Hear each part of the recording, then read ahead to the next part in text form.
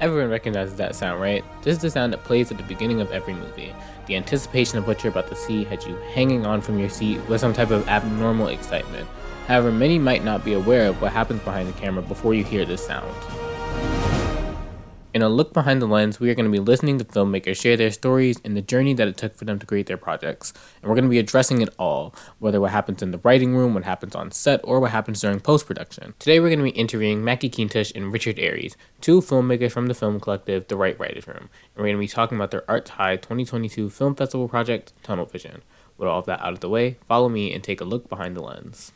Tell me about the concept behind Tunnel Vision, Richard. The concept behind Tunnel Vision was mostly just to show off our projects from 2022, including our Vans commercial, A Burning Hill, and Man Without Fear trailer. The concept of it was to show a possessed TV flipping through channels, but we try to capture this weird glitchy mountain vibe. It was based off of an album that we like, and we try to target that. That's why we use the music from that album in the project. Yeah, in the beginning and the end. But the base of it is just a compilation of things that you would see on TV, but into a 7-minute video project. Now, in between each different part and each different video that you guys had presented, there are these weird glitches, and what is that representing? That was supposed to put people into the project. That's why I kind of experimented with the left and right stereo and like trying to make it seem like it's surrounding you. It was very fun and it worked when we were presenting it. You can hear it from each of the sides of the auditorium. The speakers try to put you into the world of the TV and the possession. It's supposed to be the cuts between the channels. All right. So now we're going to get into each specific project individually. We're going to start with Vans, then we're going to go into A Burning Hill, and then we're going to end off with Man Without Fear along with the outro. How did you guys go about making this experimental-ish project? We needed to submit something for our midterm, and we all came to this agreement. Oh, the most that we have is Vans stuff. So we were like, oh, okay, let's just use our Vans products. Yeah, because we each had something Vans, and you especially, you had a lot of Vans. You had your lanyard, your book bag, and like 3 pairs of shoes. I was in my Vans era, yeah. So it really worked because it was the most accessible one to all of us. Yeah. I remember we were trying to do something for Spotify. Yeah. Or like someone in a bubble or something. Yeah. But how would we do that? No CGI. Exactly. So we had to settle for simple glitch aesthetics. Yeah. And transitions. It was trying to capture the energy of the song that we used, Devil's Advocate by The Neighborhood. We tried to capture like all these jumpy shots with switching between the color of the shoes and like switching between the steps on the stairwell. It works well with the song because it's kind of an electronic song. It has like the beat behind it. It's not just your average indie pop song. It has pretty electronic elements to it, which is why the glitch effects and the whole editing aspect of the Vans commercial works with Devil's Advocate. Yeah. It was a lot of like electric shots. Yeah. The best way I could phrase it. Mm-hmm. Like the car coming in behind. Some of those things just sort of happened. Like with the snow. That wasn't planned either. It was just a lot of fun to film. Now, there was an interesting story behind getting the car shot. Yeah. You guys like to talk about the car shot? So, me and my friend Damien, we were out in the snow. Shout out Damien. And the car scene, we happened to be walking on the road. And I told Damien, you know it'd be a cool shot, a low angle with the street behind. And a car happened to be rolling down the street as we were filming it. So I was a couple feet from getting ran over. Great example of doing what you can to get the shot. Yeah. Now, if Vans were to sit down in front of the both of you guys, give you $3 million and make a commercial, what would you do? Not submit that one.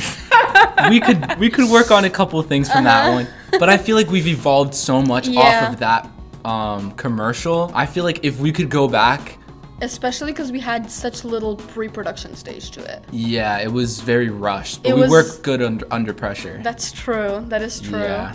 Flashbacks to yesterday. 3 million is a lot. Yeah. But we would definitely step up our game. I feel like the base of what we had, we'd use it probably with better equipment and stuff. It's just like, I don't know, something about it is just so like us. Motivating. Yeah.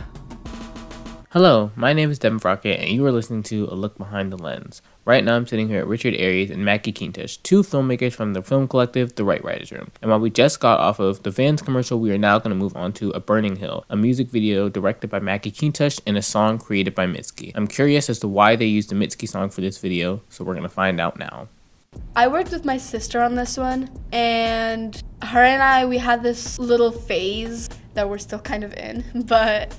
and so when this project came around and we had to do a music video, to us, it kind of clicked really quickly. I had originally thought of using Rhinestone Eyes by Gorillaz, but that song was never really personal to me. And it's not that I couldn't do something with it, is that I know that I would be able to do more if I used something that really stuck out to me.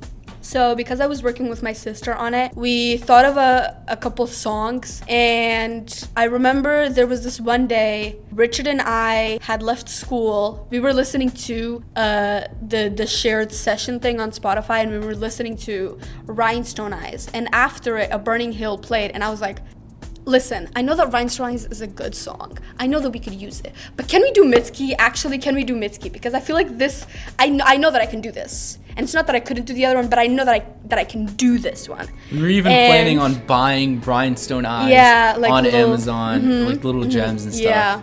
Ended up working out though. Yeah, and the song played next, and we were like, yeah, no, this one's it. I'm sorry to Gorillaz, but Mitski. So then I went home, and this kills me every time I think about it, because I spent that week, me and my sister, going back and forth on the script for the music video, and then we were done. It was perfect. Come back to a couple months later, turns out I don't have the file anymore. So I had to redo the entire project again in about 3 days because it was getting closer to the week deadline. Before the deadline. Yeah, it was literally the week of the film festival. Yeah, it was a whole process, but I worked with a Mitski song because of how easily I just connect to her music and the way that I'm able to decipher her lyrics and be able to apply that to my own personal experiences and the way that I'm able to connect with them. And that's something that I know I'd be able to do, not only something good with it, but something that would really, really work for us. In the video, there is also an even more personal touch. It feels like you are really going through the main character's life, and so there's a very great feeling of intimacy. Mm-hmm.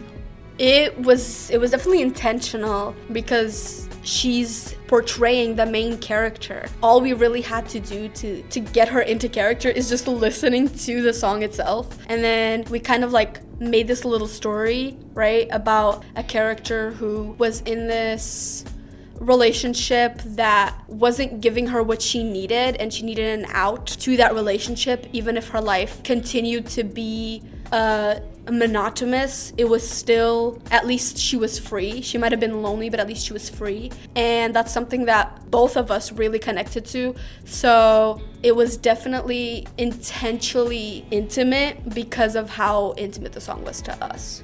Well, I applaud you on the video. 3 days is not a very great amount of time to record, film, edit, just about anything. So talk to me about those 3 days, because there must have been a lot going through. Oh yeah, they were stressful. They were stressful. Lack of sleep. Oh yeah, sleep. What's sleep? I don't know what that is. For like that entire week, I don't know what sleep was. Yeah. Never even heard of her. Not healthy. But look where we are now. Right. It worked. And this was so stress-inducing because if something didn't work, I had very, very limited amount of time to reshoot it. Yeah.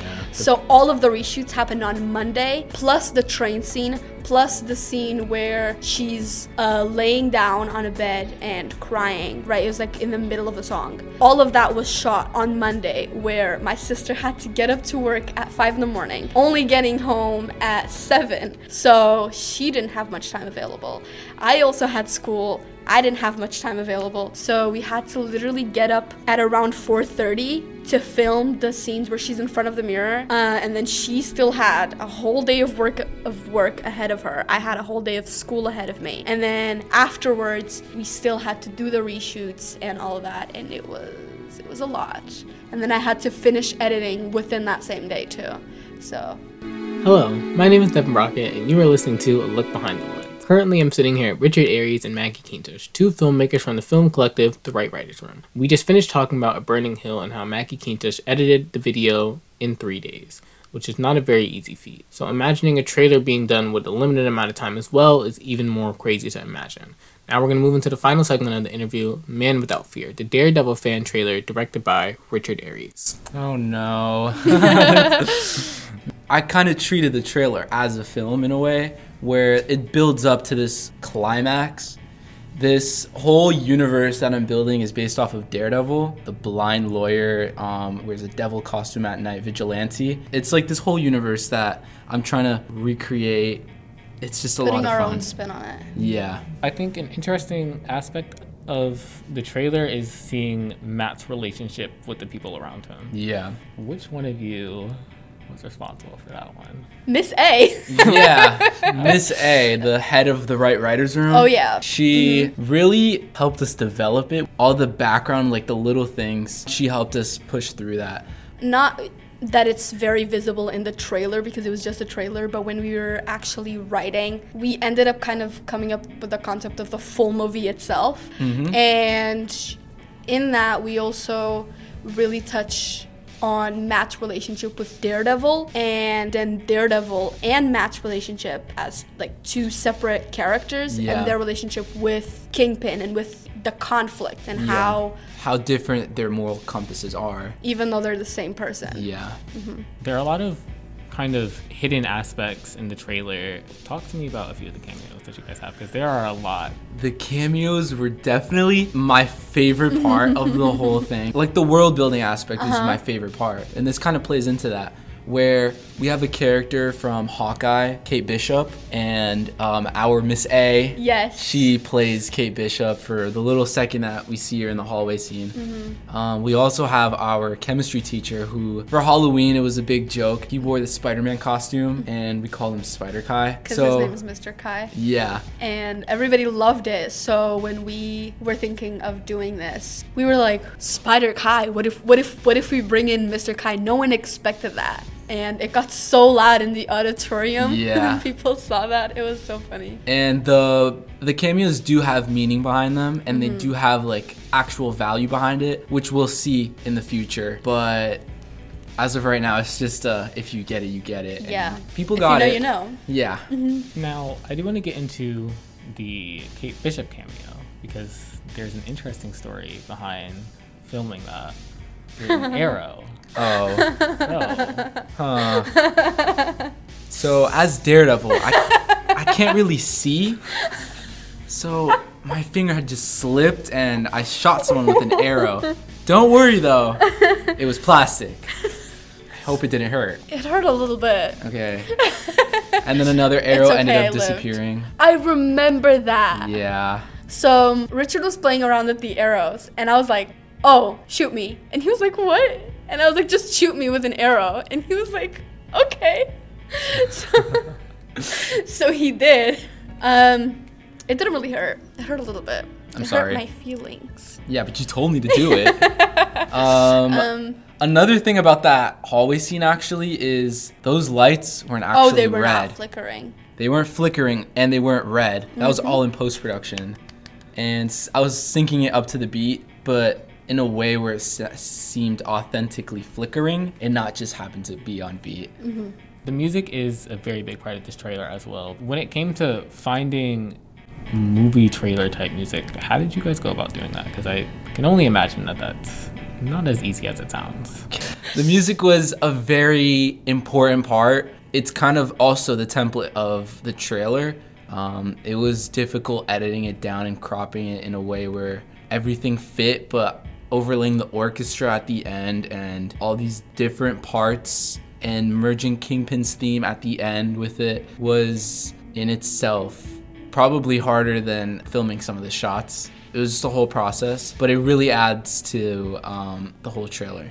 It was so helpful. In the final stages of editing, how did you guys feel knowing that you were mostly finished with filming and ready to get it out? Were you guys excited? So excited, but the thought of just missing one thing is so devastating because you have to go back and film everything for continuity, the plot, everything. And yeah, we're not pulling a Peter Parker and Fred anymore. Yeah, no, we have to keep it 100% at all times.